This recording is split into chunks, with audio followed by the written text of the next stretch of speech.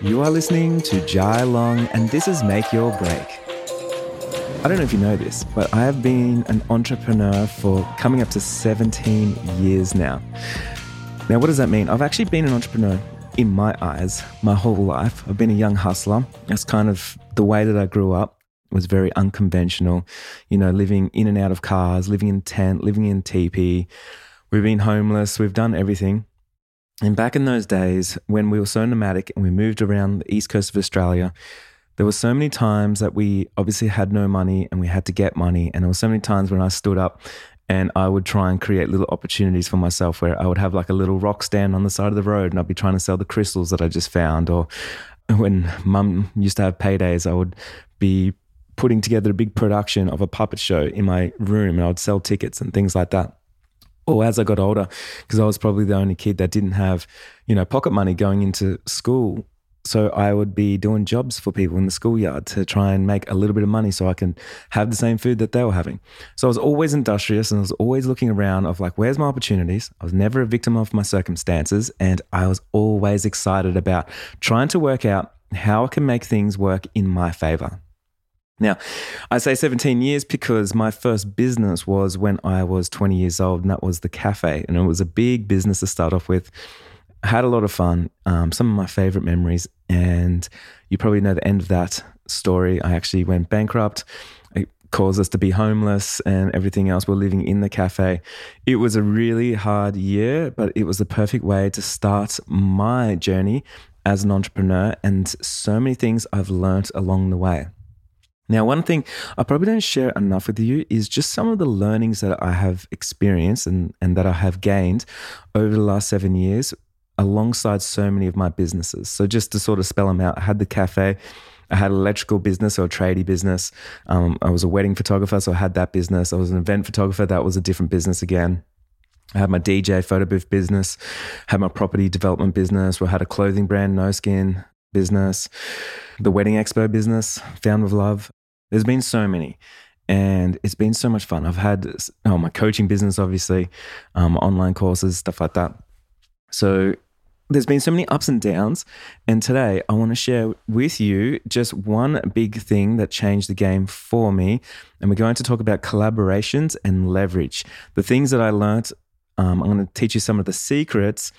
These are from my experience. And when I say secrets, I'm saying they're secrets so they seem more exciting. But honestly, this is going to be stuff that you already know. And maybe this is going to put it into a new context or give you a new conversation around it and hopefully spark some new inspiration and some new motivation in your own business for you to think a little bit differently for your mindset and everything else. So before we get started into today's episode, I've got a couple of announcements. One is this week, if you're listening to this live when it first comes out, I'm doing a wedding photography summit and it's themed on AI and tech. That's happening this week. So you can just head over to weddingphotographysummit.com and you're going to see the details there. $7 tickets and it's going to be a lot of fun. We've got 12 speakers. It's insane. We're going to talk about everything to do with AI. It's specifically for wedding photographers, actually, this one. And for photographers. And it's going to be like editing, workflows, Instagram sales, like all that kind of stuff. Now, the second thing is each month I've been giving away a free one-on-one mentoring session with me with somebody that leaves this show just a review. It doesn't have to be a 5-star review, just a review. And so today I want to read one out. I actually did mentoring session with someone who left me a review yesterday and it was so much fun. And it was cool that I got to dive in and meet somebody that listens to the podcast. They've been listening to it from the very beginning as well. So I got to finally meet them and pull them through some mindset stuff that they were going through and some blocks that they had. So that was a lot of fun. So today, this one comes from Meg Wilkins. I'm going to read it out to you. So congratulations, Meg. You have won the one-on-one session. Jai, where have you been all my life? Netflix binge? I don't think so. Jai Long podcast binge? Yes. Jai, you've reignited my passion. I'm transitioning from family photography to wedding photography, and your knowledge, resources, and podcast has given me a whole new perspective and game plan. I was so burnt out, and I definitely worked harder, not smarter, but not anymore. I cannot thank you enough. Much love, and your new biggest fangirl. Thank you, Meg. Congratulations. If you want to reach out to me on Instagram, and I will send you the link so you can book yourself in. I really appreciate you taking the time to leave that review. And if you want to be the winner of one of the months coming up this year, all you have to do, there's a link below. Just go in and take 2.5 minutes maybe out of your day and leave us a review. I really do appreciate it, and I read every review. Let's get into today's episode. I want to talk about collaborations and leverage. So what is a collaboration? Well, when I'm talking about collaborations, I'm going off my experience here, and I'm going to talk about things very differently than how I usually hear it from the experts on Instagram or other people's podcasts or other, wherever else. But when I'm talking about collaborations, I talk about collaborating with money, collaborating with people, and collaborating with time and with resources. So I'm talking about all of those four. So often we just see it as just one thing. We collaborate with someone, and it's going to be, maybe it's like you're collaborating on a giveaway or something, but we can collaborate with everything. And I think not enough of us think about things like that way. So for instance, collaboration with money, right? So we don't actually own the money. You know this, right? All the money that you have is actually printed and is still owned by the government, believe it or not. So we have these numbers now in our bank account, and then from there, we get tricked in thinking it's ours. But it's not ours. It comes and it goes just as fast as it comes. And really, if you think about it as a collaborative thing that you have, like a tool to leverage, then you can use it in a different way because you're not trying to hang on to it. It's not yours anyway. You're thinking, how can I use this to progress my business or progress myself or be the best version of myself? And then it becomes a really powerful tool to use. So when I'm talking about collaborations, I'm talking about collaborating with money, with people, with time, and with resources. Even with time, so often people say I just don't have any time, or time works against me, or I wish I had more time in the day. But really, there's so many ways we can collaborate with time to use time in our advantage. And one example is when people talk about investing. People talk about investing money. And when they invest money, they always say I don't have enough money and I don't have enough time. So what they don't realize, it's not about how much money you have, it's about how much time you have. So for instance, even if you had $20 and you put it in the market and you put a little bit more in, it's not really about how much you put in, it's about how long you can leave it there for. Because that money can compound over time. And in the future, you're going to say, oh my God, I'm glad that I actually, I made a start that day. And you're going to thank yourself. I think about this all the time. I think about things that I do and then how I thank myself a year later. So a year later, or say, for instance, this podcast, I started this in 2019. I was scared when I started it. I thought no one's going to listen. I was like, who wants to listen to some Australian guy that's just, he's talking about business? Nobody wants to hear that. And I thank myself that 3 to 4 years ago, I just said, well, I don't care. I'm going to do it anyway. And I did it. And so it's not the fact that I did the podcast, and it's not really even the content, it's the time. It's the fact that I keep showing up and showing up and showing up, and it compounds and compounds. The same as the habits, right? You go to the gym once, it ain't going to do anything for you. But you go consistently for 6 months and you're going to thank yourself because you've done the hard works and you can now see the results. So collaborating with time, you can do something now, the way that I think about collaborating with time. If I'm going to make a decision to do something today, I think about myself in a year's time and I'm like, would I thank myself? So for instance, so often people say, Jai, I don't want to join social media and make short form reels and things like that because I've already missed the boat and everyone else is already famous. I'm like, okay, well, that's one way of looking at it. But what about this? If you started today, in a year's time, and you posted a reel every single day for a year, in a year's time, would you still think the same way? Or would you be thanking yourself that you got started? Because now you've got time in the market, you've probably learnt what you need to do over all the feedback that you got over the last year, and you probably got a lot of results, and you probably, maybe 10x'd your following and your business and everything else because you did one thing. Instead of looking behind you, you looked in front of you. So that's how I like to do. I personally like how to do that. So why is it hard to collaborate? Well, just to get started, there's a couple of reasons. One is, to be able to collaborate, sometimes you have to let go of part of your identity. And often our identity is the only thing that we have. And we fight tooth and nail because we've built our identity for so long and we don't want to change it or we don't want to lose it. And what does that look like? Well, an example of that is You don't want to collaborate with if you're a photographer, you don't want to collaborate with a editor because you are the best editor in the world and you have a unique style and that's your identity. Your identity is not outsourcing it to somebody else. Or maybe you have $100,000 in your bank account and you don't want to invest it into your business. You don't want to lose that money. And it's because it's part of your identity. This is how much I'm worth. This is how much money I've worked for. And this is who I am now. So often it's really hard for us to let go of a part of our identity. Another way is when you actually ask for help or you want to collaborate with somebody, it's letting people know that maybe you're not the best at it. And that can be a hard place to be as well. So you might think, I am the best editor. I don't need to hire someone. I am the best person to write back to emails. No one can write back to emails as well as I write back to them. I'm crafting this perfect email. And so we got to let go of that identity that we are the best at everything and then realize that's not our superpower. There's a lot of things that we're not good at. So the second reason that I think it's really hard, kind of alluded to it right there, is because it can mean that we are not the best, which leads us to feel vulnerable. A lot of the times we just hate to ask for help. We hate to collaborate with somebody. We think it's us against the world. We can compete and compare and we can dominate and we can win. And there's all these things that we think that we can do. And in reality, we're holding ourselves back. So this, as I talk about a lot through business, we hit different levels. So we go through different levels. And so a starting level when you first start out is you against the world, you're doing everything, you've got that fuel, you got that fire, and you are the best. You want to learn everything. You want to learn every single little thing. You want to know everything that happens in your business. You want to be part and put your fingers into everything because you are the best. And as you start moving up levels, you start realizing that, oh man, I was wasting so much time trying to be the best at everything.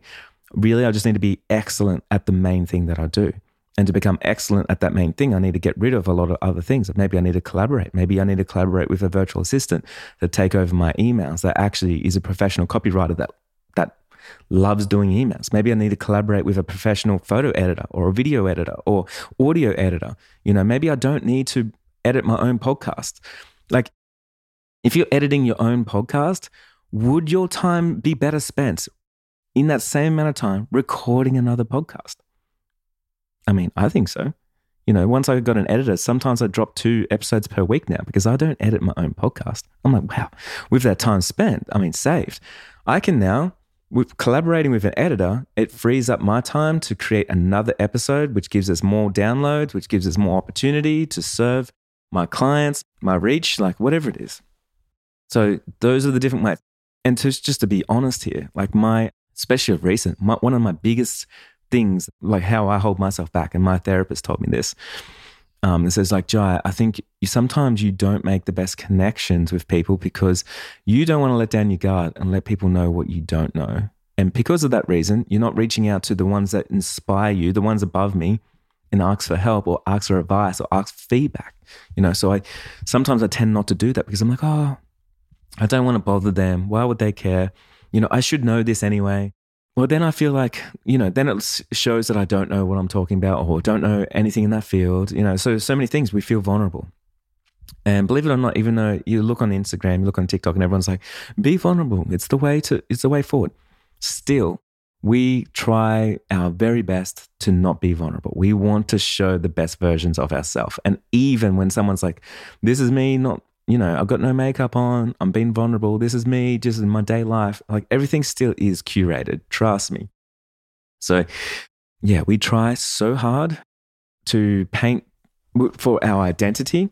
We want to put our identity out into the world. We believe we have our identity that we have created and crafted, and then we fight to keep that identity true, even if it's not serving us. So here's one lesson that I learned roughly around 15 years ago. I was working with my then boss, and he was a big mentor for me, and I was an electrician. This is actually way further than 15 years ago. At this time, I was just finishing my apprenticeship and I went and worked for a new company. And when I was talking to this guy was an amazing guy. By the time I met him, he'd been a millionaire 3 times, bankrupt 3 times, and he was already, doing it all over again. And he just inspired me so much with just the way that he thought and the things that he did. And he had so many different businesses, and like life just seemed like a big game to him. He didn't take himself seriously. He didn't take others seriously. I love the way that he moved, right? And so he asked me this question one day when we were in the van together and we're driving to work. And he said, what do you want to do with your life? And I said, well, I want to start a business. I'm going to have my own business as an electrician. That's what I'm going to do. And he said, yeah, I see that. You seem like the type of person that would want a business. So in the short term, what are your goals? And I said, well, my goal is right now, I don't even want to think about that until I finish my apprenticeship. I want to finish my apprenticeship so I'm a fully qualified electrician. And he said, why do you want to finish your apprenticeship? And I said, well, because then I can start my electrical business. And he said, why would you need to finish an apprenticeship to start a business? I said, well, so then I'm a qualified electrician. And he said, well, do you think a qualified electrician is the best business owner? And I said, well, no, not really. Actually, I've worked with a lot of electricians that are terrible business owners that have business. He said, that's right. So what if you put your time and energy into learning business and leadership skills, and then you collaborated with somebody that was a fully qualified electrician? And I was like, what do you mean? He said, well, think about this. You don't actually need to be a fully qualified electrician to be a business owner. If that's what you want to be, you can run an electrical company and you can hire an electrician that's a manager, and you can actually use their license on everything. Another example of this is like, if you want to be a doctor, you don't have to be the doctor. If you want to start a law firm, you want to start a doctor's practice, like you are allowed to start one as a business owner. I can have an accounting firm if I want to. Maybe I actually thought about that. It's like start an accounting firm for creatives. I'd clean up. I don't need to be an accountant. All I need to be is the business owner, and I need to be able to collaborate with accountants to work for me, which means I don't need to go to university and do that degree. I don't need to put all that time and energy into learning the thing. If the thing is that I want is to be the business owner, then I don't need to know the little micro skills that go into what is actually happening. Now, the same thing is when I started my clothing business. Did I need to go and do a degree on learning how to design clothes? Like, I absolutely did it. I collaborated with somebody else that did do that. It's not a skill that I needed to bring to the table. And so this actually blew my mind, because straight away I was like, wow, so you're telling me I can literally do anything in the world? And he's like, yeah, you can. Your goals are wrong. So your goal was you want to be a business owner, and then the action you're taking wasn't around that goal. It's like, I need to be an electrician. The other thing is, if you want to be a business owner, why do you want to have an electrical company? Is it just because of what you know? And I said, yeah, that's right. It's just because of what I want to know. And he's like, are you passionate about it? I said, I'm not, And so I thought about that so many times. Once I finished my apprenticeship, I actually did start an electrical company. But then after that, I was like, you know what? I want to be a photographer now.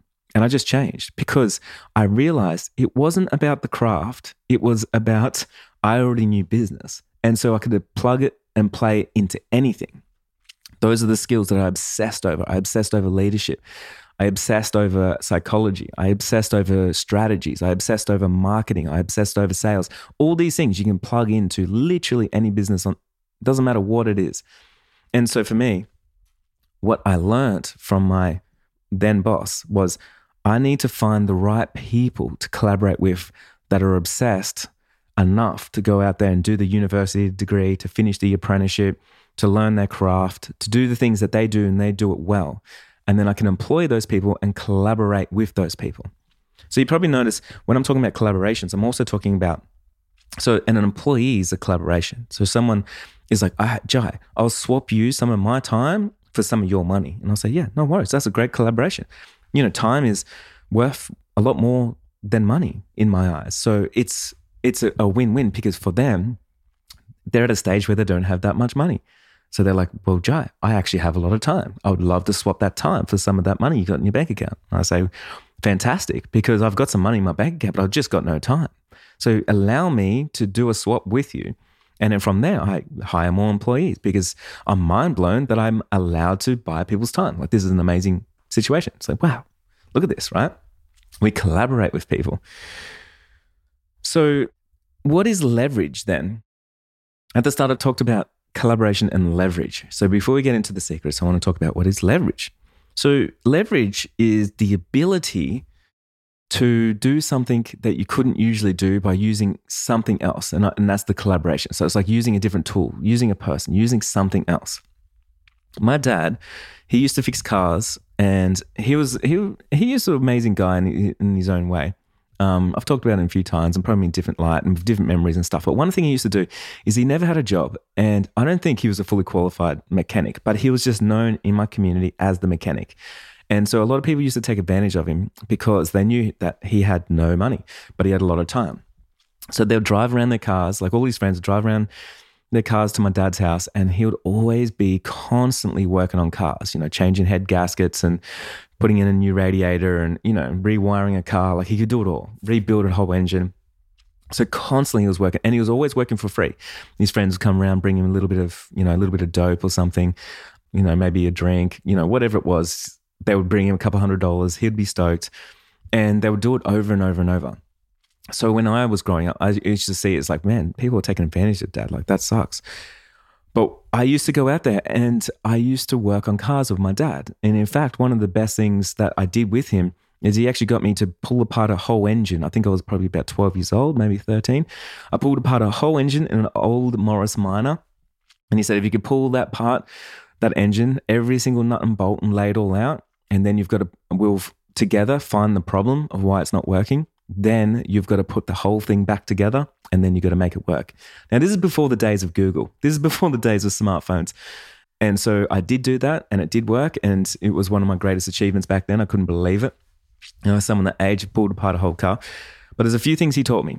One was I was scrawny. I was a scrawny kid. I was a tiny kid, right? I was definitely malnutritioned.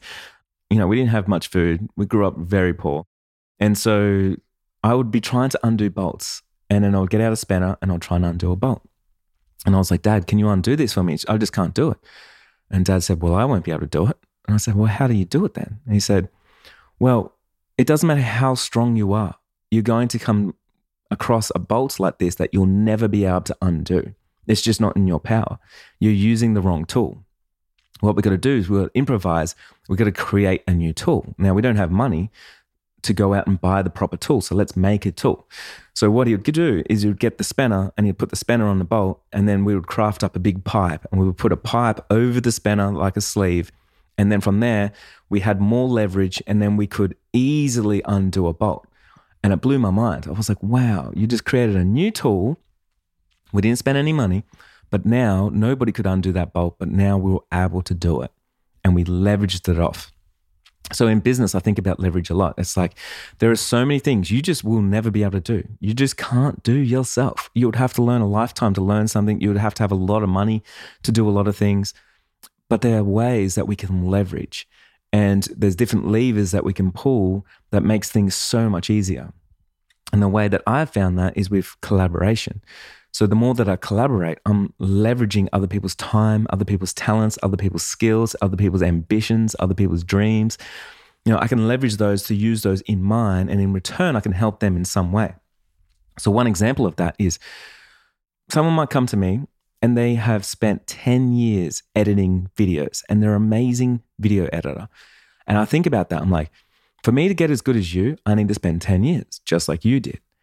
Instead of me doing that and spending 10 years, I could just hire you. And now I'm leveraging your 10 years of expertise in that field, and I'm using that in my business, and I'm paying an hourly rate for it.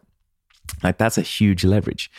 Something else like my accountant. I could sit there and learn all the numbers that I don't want to learn. Or I could hire my accountant. I could leverage the fact that that person worked so hard to get into a university, got their degree, and then they finished their degree, they started their business, they hired the right people, and all I have to do is I come in and I just pay for it. It's amazing.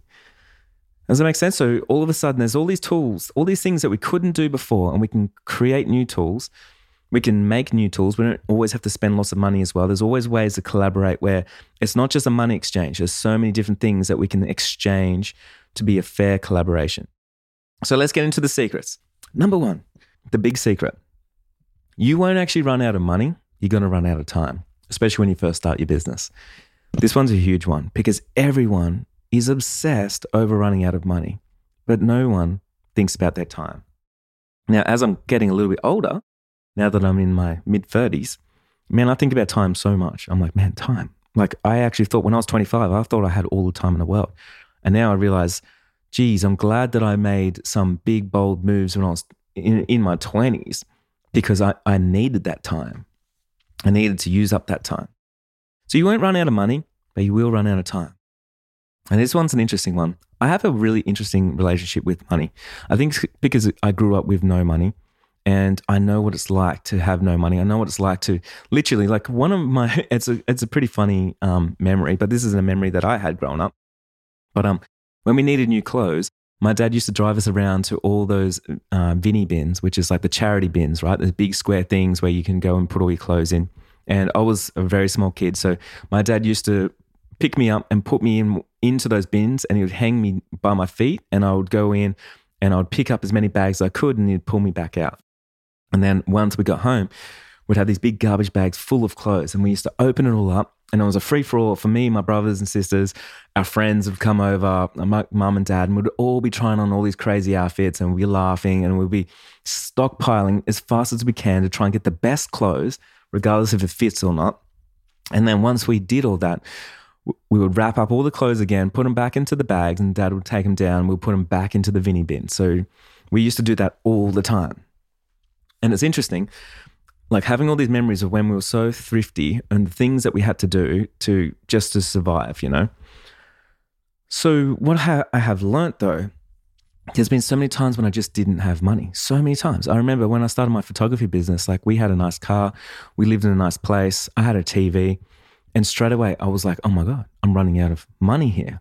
What am I going to do? What I didn't realize is I was actually running out of time. And what I did was I just lowered my expenses and I worked out how to make more money. So I sold the TV, I sold the car. We moved out of that house. We went and got a share house. So we had more people in one house. So we could split the cost of, you know, of living, of electricity, of gas. We could split the cost of food. We could eat cheaper. We could make bigger meals for much cheaper. And we did that. We cut all of our costs. You know, these last probably from 2013 all the way up to 2020, literally. Lilo and I, we cut every cost. Like we fucking definitely went so far and beyond when it comes to making sure that we have the money to live our dreams. Because for us, it wasn't about having a fancy car and stuff like that. It was like, how can we move ourselves forward and what do we need to sacrifice, right? I think that's really important. So what I've noticed over the years is I've mentored so many people, and the first thing they say is like, Joe, I'm running out of money. I've got no money. I'm down to my last dollar in my bank account. But what I've also noticed is somehow when they get to that point, they realize that they can make more money. They've got a skill set right now that they can do. Maybe they could drive Uber, or if they can't, maybe they need to save up and buy themselves a car. You know, there's something that they can do right now.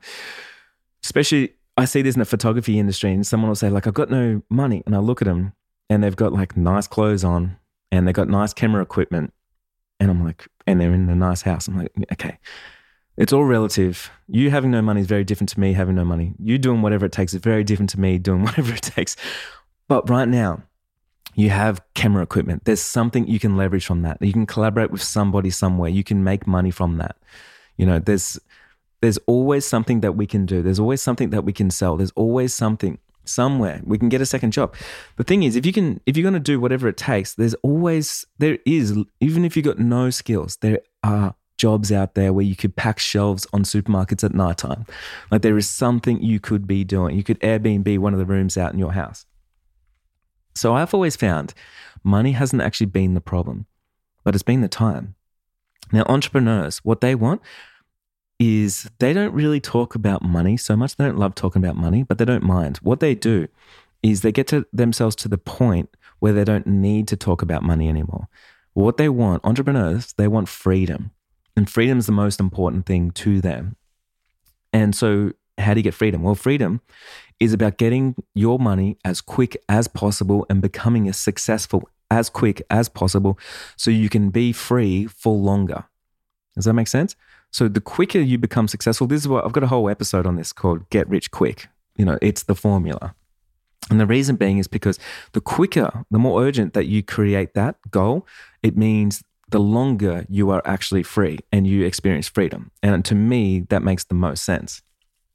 So big secret number one, you won't run out of money, but you will run out of time. So what does that mean as well? Well, in collaborations, it means you need to save some time.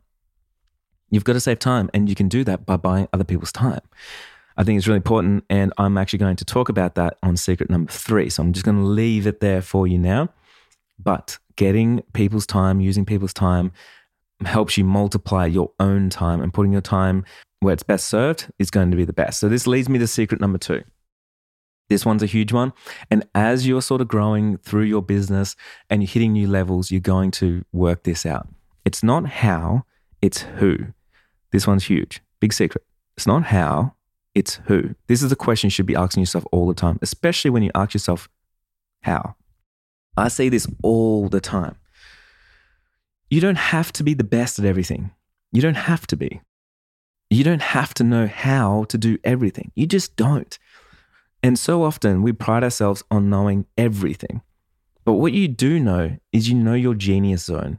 Your genius zone is where you have the least amount of resistance and you actually probably get rewarded the most. You get paid the most. And I worked this out a long time ago. I worked this out when I was starting out as a photographer, and I started working out that I didn't actually love to package up.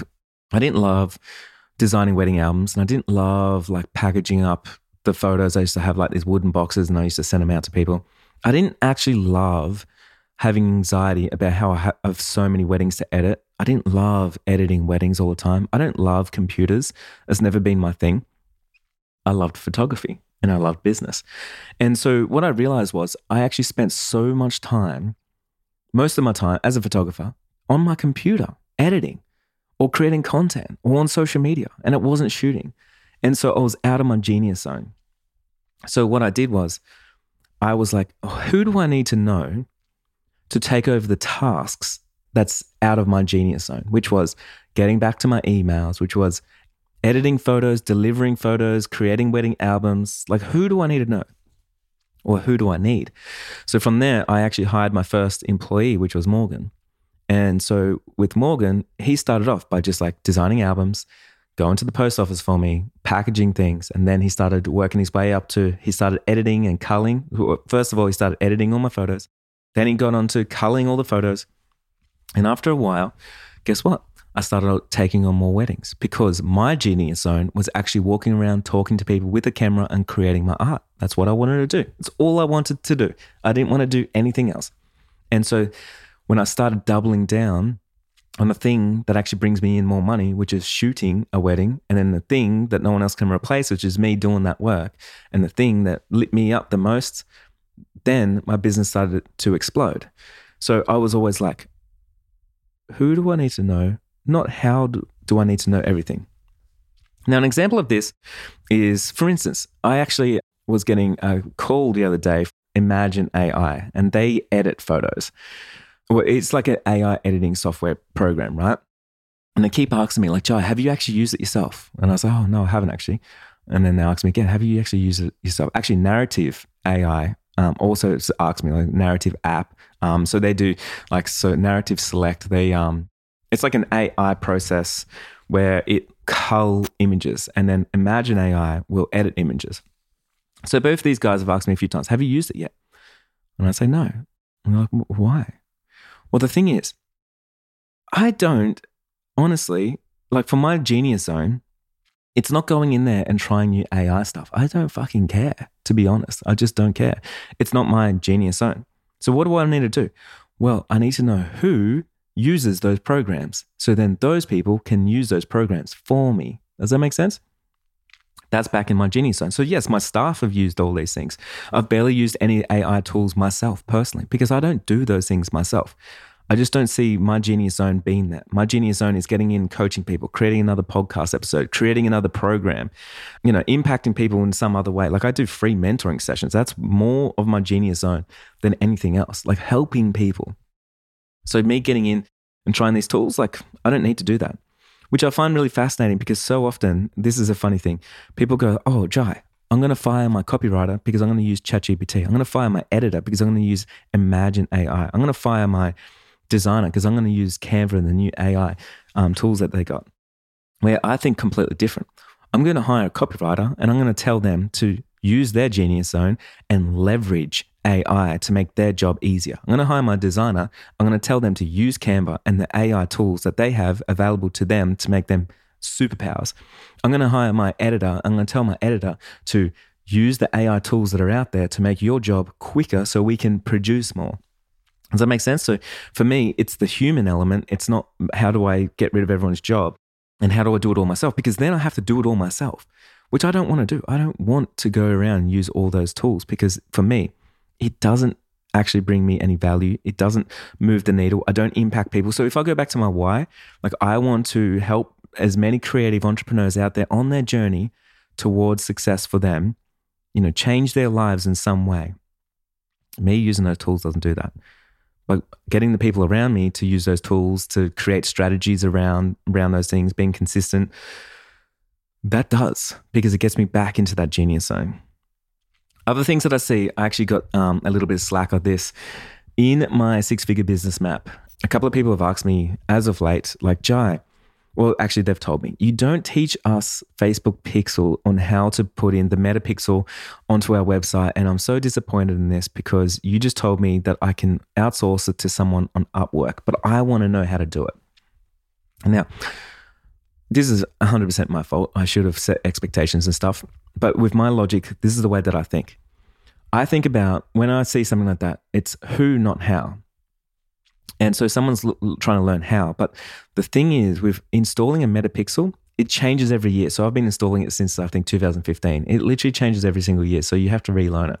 The second thing is, even on the Facebook website, it's not even updated to how it's changed on Squarespace, on Wix, on Showit, on WordPress. All the platforms change all the time. And Facebook doesn't keep up with all the changes that the platforms have. The third thing is, typically, I've noticed in my community, it takes up to 3 hours to do it. And not only that, most people get it wrong and then they have to go back through and then they're in a world of pain trying to do this pixel thing. Now, what I learned was, because once you install it, you never have to install it again. It's only once-off thing. Once you install it, it's still going to be there in 10 years' time if that platform's still around, right? So what I have worked out, and I've installed it, I've actually installed it for about 40 clients in the last 2 months or so. So I've actually gone through this. I know how long it takes and it's painful. It's a painful process. But when I go into Upwork, I've actually, just this week, I got about 7 quotes. And the average price is $25 to get someone, an expert, to install the pixel for you and you don't have to do anything. It's just write to them and say, hey, I would like to get the Facebook pixel installed onto my website and working and tested and then deliver it back to me. $25, you got to charge that to your credit card. Now, when I tell people, hey, you could just get someone to do it for you. The reason being is because if it's $25 and it's taken you 3 hours to do, and you never have to do it again, so why do you need to learn how to do that thing? It's taking you away from your genius zone. If you don't have $25 in that 3 hours, how could you make $25? Like, what is the high value task in your business right now that you don't get to because you are doing low value tasks? For example, I could talk to some of these people. I talk to a lot of people and they say, Jai, I just don't have time to post once a day on Instagram. And if I did for a year, I know it would fundamentally change my business. So maybe that same person with that 3 hours, maybe they could create a week's worth of content. Maybe they could batch some content together. Maybe they could go out and have a coffee with a vendor. Maybe they could do a blog post. There they could start a TikTok account if they haven't done that again. Maybe they could repurpose some of their reels that they've actually done and put them on YouTube Shorts and start a YouTube channel. So there is so many high value tasks, things that you could be doing that if you outsource those things, it probably cost more than getting someone to do the pixel. So the pixel is just a really good and simple example. Definitely not throwing any shade towards anyone that's doing those things themselves. This is just a mindset training. How can you change your mindset around how to do these things? And then remember, you're not running out of money, you're running out of time. So each one of these little things that you're doing that's bringing you a lot of pain, how much time is that setting you back in your pursuit of success in your business? Because every time that you drive yourself away from your main purpose, your main goal, and you get distracted by doing these little things. Got to create a new website, got to create a new page, got to update this, got to do a new price guide, got to create it all from scratch because I want to be the genius. Like, I don't want to get a template. I don't want to hire someone to use AI for me. I don't want to, like, whatever it is. I want to install my own pixels. I want to create my own Google Analytics. So I want to do all that. Does that move the needle forward for you? I don't think it does, honestly. And I think what it does is it masks the fact that you are not leveraging time now, and you don't want to let go of the identity that you are a self-made person. You did it all yourself. You had no help. And that's a really hard thing to swallow. So my advice is, hey man, get out there. Like, use Upwork, hire people, put it on your stories. Just write on your stories. Say, hey guys, I need someone to install a pixel for me. I know someone out here's done it before. I'll pay you $25. I'll pay you $50. It'll probably take you an hour. Like, let's go. Hey guys, can somebody please set up Studio Ninja for me? Like, I don't have the expertise to do that. Once it's set up, I know it never needs to be done again. Hey guys, can someone send me a questionnaire? Hey guys, can someone help me with my contract? So if we do that, we start leveraging everybody around us, and then we can move forward because we get back to our genius zone. So if I started thinking about that, if I was going to start a business, people ask me this all the time, Joe, if you're going to start a wedding photography business again right now, what would you do? And I always say the same thing. I wouldn't do anything. I would literally outsource everything. I would get everybody to do everything. And all I would do is I'd try and make as much money as I can as quickly as possible so I could just keep funneling it to other people's expertise, so then I could leverage myself way forward. I don't care if I don't make profit for the first year. I would build a successful business, and I would use all the geniuses that are out there that love doing the things that they love to do. And all I would do is I would just keep trying to make as much money as I can, which is, for me, if I was a wedding photographer, which is being on the camera. That's the highest value task. Doesn't matter if I was just shooting headshots for someone. Doesn't matter if I went down to the cafe and I shot some content for them. It doesn't matter if I was just on the street just shooting some stuff. It doesn't matter if I have an exhibition, if I start selling some prints, it doesn't matter if I start shooting more engagement sessions, more weddings, more elopements. It doesn't matter if I start shooting some event stuff. I can contact so many venues and go, you got any events coming up? If I really needed money, that's literally what I did when I first started. Contacted all my favorite venues. You got any events coming up? You got any big dinners coming up? You got a birthday coming up? Got anything booked in? Do they need a photographer? I could come out there, $50. I could do it. No worries. $100, whatever it is.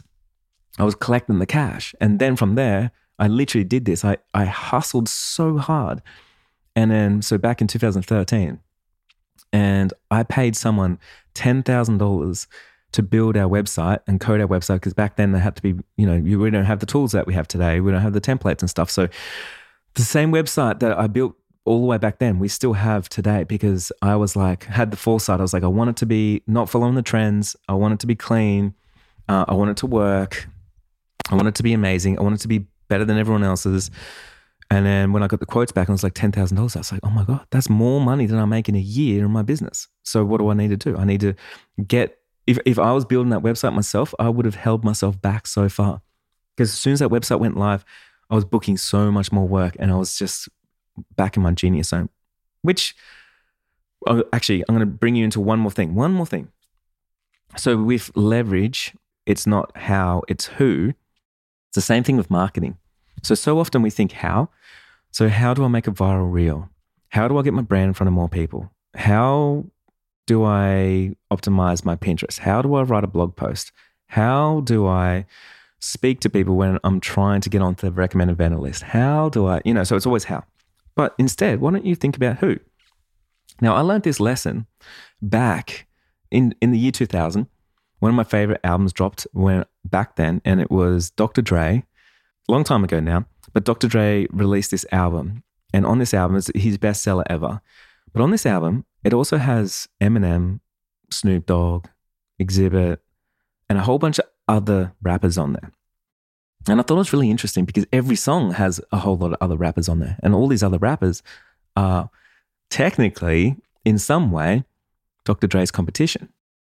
And I thought it was really amazing if you bought, anyone else's albums, they had everyone on them and they collaborated. And I always thought about that. I was like, that's a bestseller, Because it was a bunch of people coming together and everyone leveraged each other's audiences and their reputation. And then they were able to create something amazing opposed to them trying to do it by themselves everywhere. So I think about this in business. With marketing, instead of how do I market myself out there, it's who. Who do I need to know? Who do I need to work with? Who do I need to be seen with? Who can I create with? See what I'm saying there? Who can I collaborate with? Because if you start thinking like that, you will have different ideas with your marketing. Wow, there are so many people in my industry right now that I could create content with, and then we could do shared posts. There are so many people in my industry right now I could feature on my blog that I could prop up in some way. I could interview on my podcast, right? You see this all the time. I see some educators and like myself, and they go at it alone and it takes a long time. And then you see people like myself, I'm doing, I just did a thing with someone in my space, like Cassidy Lynn. We just did a webinar together. I'm hosting a workshop soon with India Earl and Jennifer Moher and a whole bunch of other people. I've always got people on my podcast. What do you think we are all doing? It's like, let's work together instead of against each other. Like, why put in time and energy into being the best by ourselves and trying to prove to everyone that we are the geniuses? Instead, it's how can we create with you? How can we collaborate together? So in your marketing, it's not how, it's who. Secret number 3. And this one goes over every single one of Secret 1 and 2. But if you haven't read this yet, there's this book. I can't remember who it's by, but it's the 80-20 rule. I just want to finish it on this because most of the time, this is a huge one. Most of the time, on average, in a business, 20% of your time and effort creates 80% of your income and impact. And then 80% of the things you do is a waste of time and it attributes to 20% of the results. So the most successful people, what they do is they concentrate on the 20 and they drop the 80. You have 2 options here. When you work out what's the 20% of the most impactful thing, one is you can drop the 80% and then you can double down on the 20, or you can hire a team to work on the 80% and then you double down on the 20. Both ways, you're buying back 80% of your time. You no longer have a time problem. Does that make sense? And what could you do with that time? Well, I just gave you tons of marketing ideas. There's a lot of things you could do that you're not doing right now because you don't have enough time because you're sitting there editing and doing a lot of things that could be outsourced to someone else. Does that make sense? So 80-20 rule, I think this one is so powerful. I think about, and this is how I grew my business, is when I hired Morgan, I was literally like, you do the 80, I'm going to do the 20, and I'm going to bring in so much more money. And then we can do this with so many different things. We can actually fire 80% of our clients and keep the 20. How do we do that? We look through and see who are the painful ones and who are not the painful ones. We often do this without even knowing it by increasing our prices. So my price used to be $500 to shoot a wedding. When I was a wedding photographer, I had a lot of painful clients. I won't lie. And then I realized that the 20% were the ones that paid more. And then I was like, oh, you know what? The ones that pay around $800 instead of $500 because they added a few extra things, I want to work for those. I'm going to put my price up to $800 so only those people can afford it. And then I realized, well, the people that are not paying $800, the ones that are paying $1,000, they're the ones I want to work with. So what do? I put up my prices to $1,000. Minimum price, $1,000. Then I went minimum $2,000, then $3,000, then $5,000, and then $6,000. My minimum price used to be $6,000. And what I was doing was I was getting rid of the 80 and then I was working for the 20. Now, what most people don't know is when they put up their price, they go, man, Jai, my leads are dropping and I'm booking way less people. And I'm like, I know you are, because you literally went to only working with the highest paying, best clients means you're dropping the 80 and it feels weird for you not to be busy for the sake of being busy. I get it. It is weird. But don't forget, we call these people the big check writers, right? So if I want to work with a big check writer, so when I finished my career as a wedding photographer, I was charging around $10,000 per wedding because I was always going for the big check writers. Big check writers hang out with big check writers. And those guys, they talk and they love recommendations. People with no money hang out with people with no money. And those guys love to talk and recommend. So then I got to choose, who do I want to get recommended by? And how am I going to make that happen? And how do I infiltrate those bigger circles? Well, it's by probably doing a lot less work with a lot less people, but more impactful work for the people that love what I do and that can afford what I'm doing. And those people are going to tell other people And that only can happen when I let go of the 80 of the other people where I was just busy and I had no time to impact those 20 anymore. Does that make sense? So I want you to think about this. How can you leverage? I mean, you can leverage and you can collaborate by getting a team to do the 80% of all the stuff that you don't like to do, or you can just drop 80% of the things that you don't like to do as well. Like there's so many clients, there's so many things that, throughout my career. An example of this is, as an educator, I was actually going through a bit of a list of things that I do most of my time. And one of the biggest things I did with my time was one-on-one coaching calls. And everyone loves them, of course. And they make a lot of money, of course. One-on-one coaching calls. And then I was like, does that bring more clients? No, it doesn't. Does it bring higher paying clients? It really doesn't, actually. What am I doing it for? It takes up 80% of my time. And then my courses and programs, my group coaching programs, make so much more money. So I was putting 80% of my time into one-on-one sessions and 20% of time into my group coaching and everything else. So then I just made a decision. I was like, well, I'm not going to do one-on-one anymore. I'm going to buy back 80% of my time. And what can I do then? Well, I can put 80%, all that extra time, I can double down on what actually works. I can go harder on my group coaching. I can serve more people at that bigger level. I can do more podcast episodes. I can put out more content. I probably could write a book. There's a lot of things I could do that's in that 20 zone that's going to make a big impact for me. Now I'm leveraging time because now I'm bringing back all my time. I think about this with everything, So I have a cleaner that cleans my house. I don't clean my own house. And the reason being is because my cleaner costs $150 and that's per fortnight.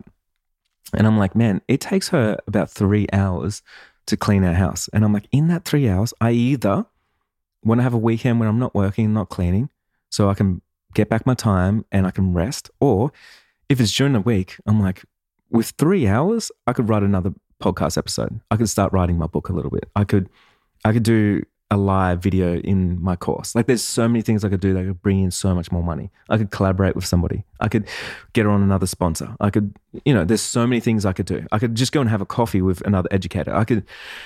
The list goes on. So in my life, I think about all the things that's low value tasks. Like what could I outsource right now? And I worked this out. I remember I was mind blown when I was looking for an editor to edit my weddings when I was a wedding photographer. And the most expensive one back then was about $350 per wedding. And they were the best. And they were based in Sydney, Australia. And then there was another firm, I think in San Francisco.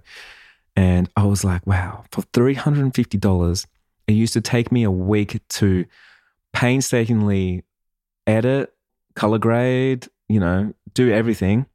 And I was paying, so basically I'm paying myself $350 per week.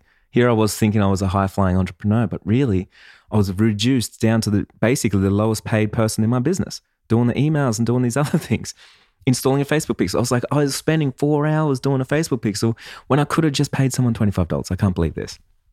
So now I make big impact in my business because I'm thinking about that 20 all the time instead of that 80. How can you collaborate and how can you leverage? Collaborate with your money, with your time, with people, with resources.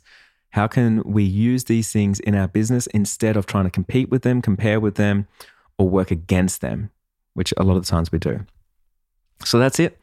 I hope today's episodes helped you think a little bit differently about your business and where you're at and how you can grow. There are obviously different stages of where we're at, and I'm hoping this lands on you not before or after when it needs to land on you, because sometimes, like, I know if I got this advice, especially when I first started as a creative entrepreneur, I'd be like, yeah, that's all good, man. You got some money, like whatever. But I think it's so important when it lands at the right time, you're like, oh, that's the key that's going to take me to another level. I understand it now. Like, I don't need to be the best at everything. I don't need to know everything. I just need to know what brings me in the most money and the most joy into my business, and I need to double down on that. I need to work out how to get rid of everything else, or outsource or leverage or collaborate with everyone else on the 80% of stuff. And then from there, business is going to boom. You've been listening to Jai Long. Thank you so much for listening to the podcast. I really do appreciate you. Don't forget, if you haven't left a review yet, I really appreciate it because it allows new people to find the podcast. It actually doesn't change anything, the algorithm or anything. It's honestly a human thing. Someone jumps on my podcast and they have a look and they see my face and it says, make your break. They don't know what's about. They read the top review and they go, oh, or they see that there's a few hundred reviews. We're trying to get 1,000 reviews this year. At the moment, we're sitting at about 300 reviews. So if you could help us in the pursuit, once we hit 1,000, I'm going to do some big giveaway. We'll do something big to hit that milestone. And because I want to give back, you guys, I appreciate you taking the time to leave that review. It means the world to me. And I will see you next time. Hey, Make Your Breakers. Don't you hate how you can't sort through podcasts by most listened to, most reviewed, and most loved? Right?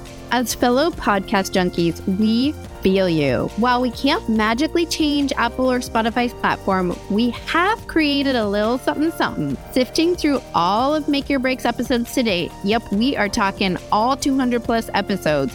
We've meticulously curated some banging playlists just for you. We're talking the all-time hottest hits from Make Your Break, starring the juicy inspiration, motivation, and creative biz insights you know and love. Sound good? Jump into the show notes and follow the link to generate your very own Make Your Break playlist.